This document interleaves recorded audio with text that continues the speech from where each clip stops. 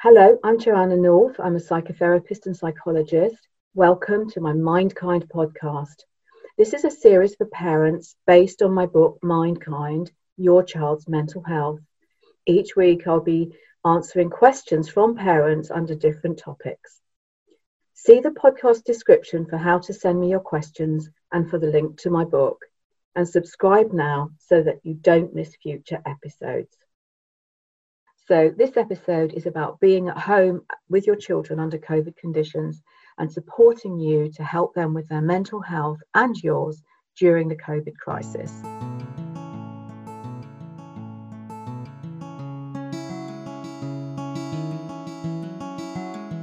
So the first question that has been sent to me relates to anxiety, and I've had hundreds of parents ask me about child anxiety. And if you read the book, you'll see that I've written an awful lot about it. But the first question has been that basically, is all this anxiety going to make my child anxious? And I'm going to tell you about that. But basically, the basic premise of Mindkind is that your child's mental health will very much be a reflection of your own. And so really, I need to help you get your own act together on anxiety before we start telling your child what to do. They will take their cue from you and they will take their lead from you.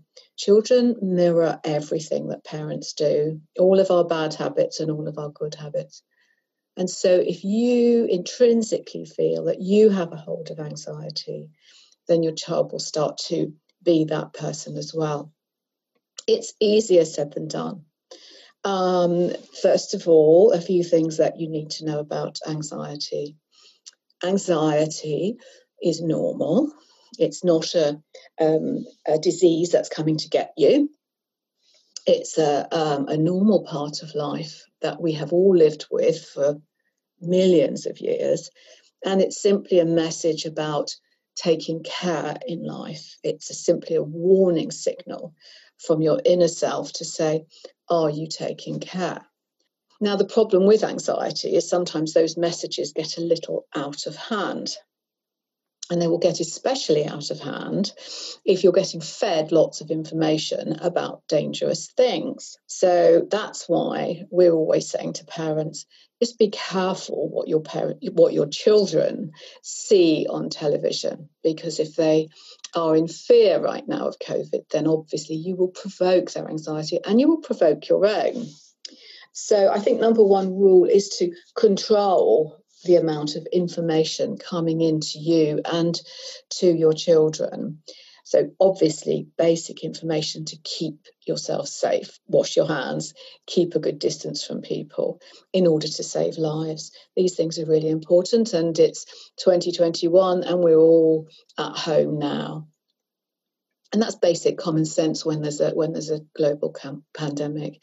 But I think children knowing the death rate in a day is not their business. It's for us to be dealing with. We should take note of that, and children need to be protected to some extent, because the problem is, certainly younger children, the problem is that they will misinterpret those figures. When you tell a child that in Britain 1,200 people died today, they won't be able to put that into context, and in a child's mind, that will get out of control and cause panic.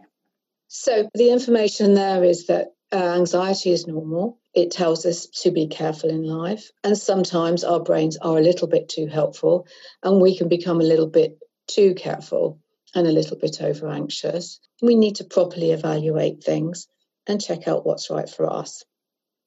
Secondly, if your child is telling you that they're anxious, or if they're showing signs of anxiety, so if they're not sleeping and they're off their food and they're extra moody and they're distracted, then I think that what the best thing to be able to do is acknowledge it in a very strong way. So don't let anxiety become a great big elephant in the home, where everyone running around as if they're in a panic. In fact, you just have to say, hey, let's think about anxiety today. How much have you got? Maybe rate it on a scale of 0 to 10. And what do we have to do to put it in place? What thoughts are you struggling with that are making you anxious? And how can I, as a parent, reassure you? So it's up to us as parents to work at the reassurance. And as I say, you'll need to have your own reassurance level in place. And you will have needed to sort it out information in your own mind about where you are with fear and panic, and to get clear. The best we can do for our children right now is run our homes well with good schedules, good structure, but most of all to give ourselves time to think things through and make a good story about what's going on now and a good plan about what we're going to do each day. So the other thing to do around anxiety is not carry on and on and on as if it's not happening and getting more and more frustrated throughout the day, but to stop, take stock. What is it that's going on in your mind? What is it that's concerning you? What piece of information have you heard that's worrying you? What are you worried about? And a lot of people are worried about a lot of things right now. They're worried about bills, they're worried about work, parents are worried about juggling home with children. I know that I've done seminars with and interviews with parents who've got children on their shoulders and trying to play games with children while they're working. And these are very big demands to place on parents. So give yourself a chance and say to yourself that you can do the best you can and structure your time well. And if necessary, ask your employer, or if you're the employer, have a word with yourself. Hey, how can I do this in a way that works for me, works with the children, works for everybody? This is what we've got to do right now. So stop, pay attention, see what needs doing. Don't pretend it will just go away, because anxious thoughts tend to continue and they tend to feed on themselves rather a lot. So don't keep feeding the worry monster. Lots more worry thoughts. Give the worry monster some reassuring thoughts and tell the worry monster you're doing the best that you can. And thank you. Come back tomorrow and tell me what you're worried about tomorrow. And a well-known technique for managing anxiety is the drop anchor technique that we talk about in the ACT community, the acceptance and commitment therapy community that I belong to. We talk about stepping back from any situation, coming back into the body and breathing. And then when you've calmed, engaging with a good plan for whatever it is that's going on. So to be able to accept the thoughts and feelings going on in your mind, and then come back into the body with your breathing, and then engage with whatever is going on around you in a mindful way. The thing is to slow things down. Anxiety loves you to be rushing and loves you to be panicking and forces you to panic if you don't attend to it. So we need to say, no, I'm slowing it down today. And we can help our children to slow down and have downtime and to have mindful time. And in another podcast, I'll be telling you more about parenting and mindfulness. These podcasts are based on my book, Mindkind, Your Child's Mental Health, published by Exile and available on Amazon. You can find the book link in the podcast description.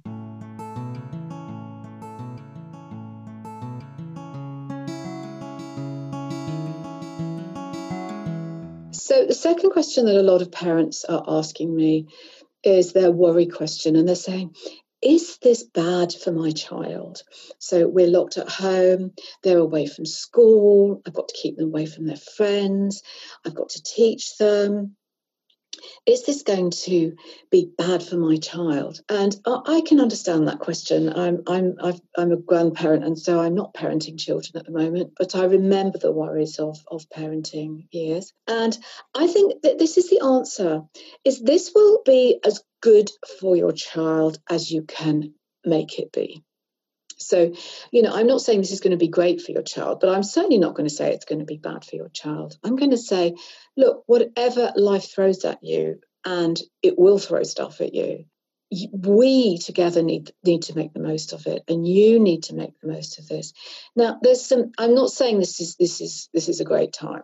And I'm not being unrealistic. People are dying of COVID, and it is dangerous for some people. But I'm saying, let's see if we can help our child grow to be resilient and strong, and especially be able to see adversity and grow through it. Let's not cower under the bed and be afraid of this. We've got to face it down. And so to answer this question, is this bad for my child? I would say this, reframe that. How can I get my child to feel as good about this as they possibly can? At the same time, being realistic. So things like helping your child that realise that we're keeping people safe by staying at home, and that it's difficult for older people, helping them to be able to make a really good structured day to get through and feel that they've done good things each day that's helped them to make progress. And the way to do that is to cut the day into small chunks, cut it up into small bites of activity, perhaps half an hour, perhaps even 20-minute chunks of 20-minute chunk of learning, small chunk of time out, another piece of learning. So make a really good mixture between movement, mind and rest, movement, mind and rest, and engagement with others as well. And try and get a really good circular sense to the story of the day.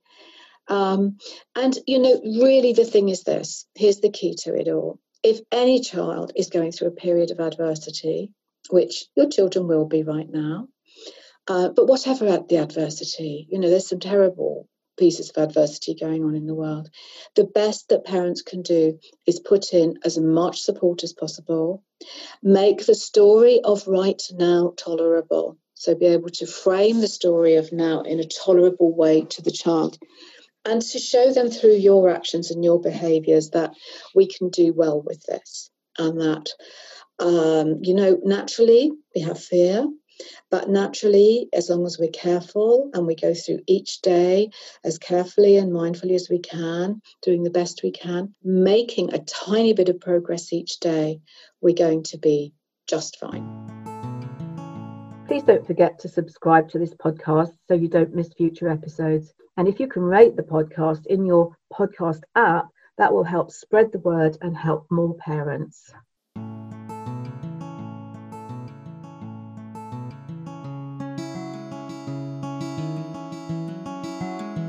Question 3.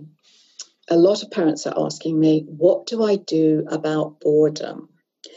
And again, I would reframe that. I would say to you, what do you mean? What do you do about boredom? I think you need to be asking your child, what do they want to do about boredom? So don't be afraid of boredom. Boredom can actually be stressful, but it never made anyone ill, and it's not going to kill you. So it is a message to self. What I'm doing right now isn't stimulating, isn't engaging, and doesn't mean anything to me. And I think that if your child gives you the message, I'm bored, they need to learn a way to deal with that. And the way is to disengage from what you're doing and sit quietly and take time and see what activity you can now come up with that has meaning for you right now. That may be that they need to relax a little more. It may be that they need to have a bit more input, perhaps, and aren't understanding what's going on in their schoolwork.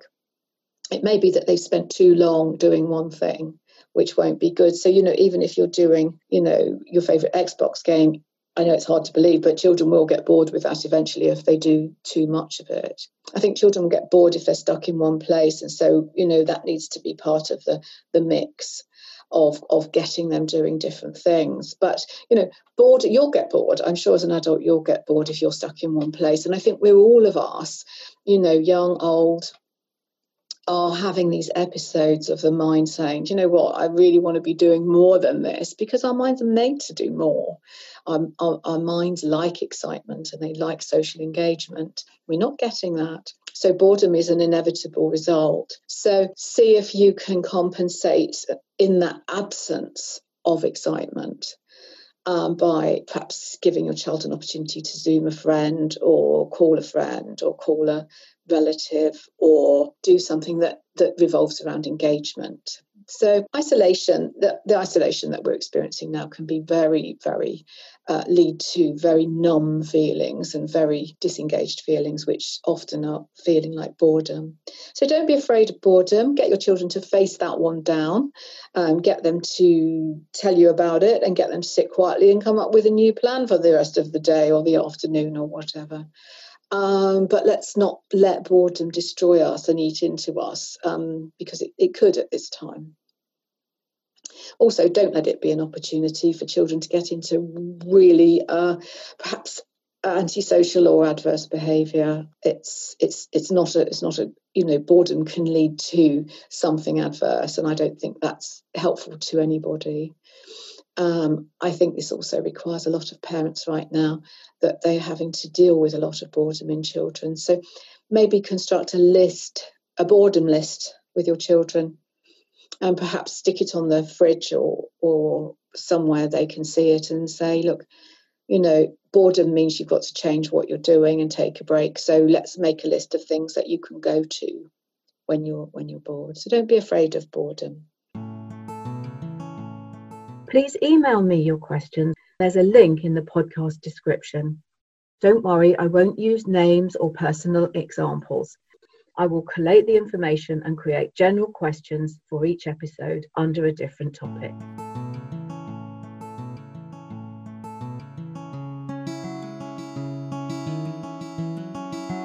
So the final question we're going to address in our COVID and anxiety podcast today is the question that parents are sending. They're finding that their children are more angry and more emotional and more upset than normal.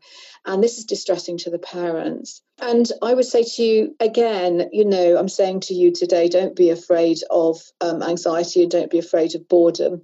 I'm saying face it down with your children. Of course, they are going to be more upset and more edgy and less patient and perhaps more angry.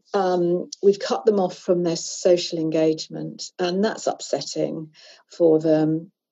It means that they haven't got a mental outlet for social chatter, little giggles in the day, little games that they'll be having with their friends.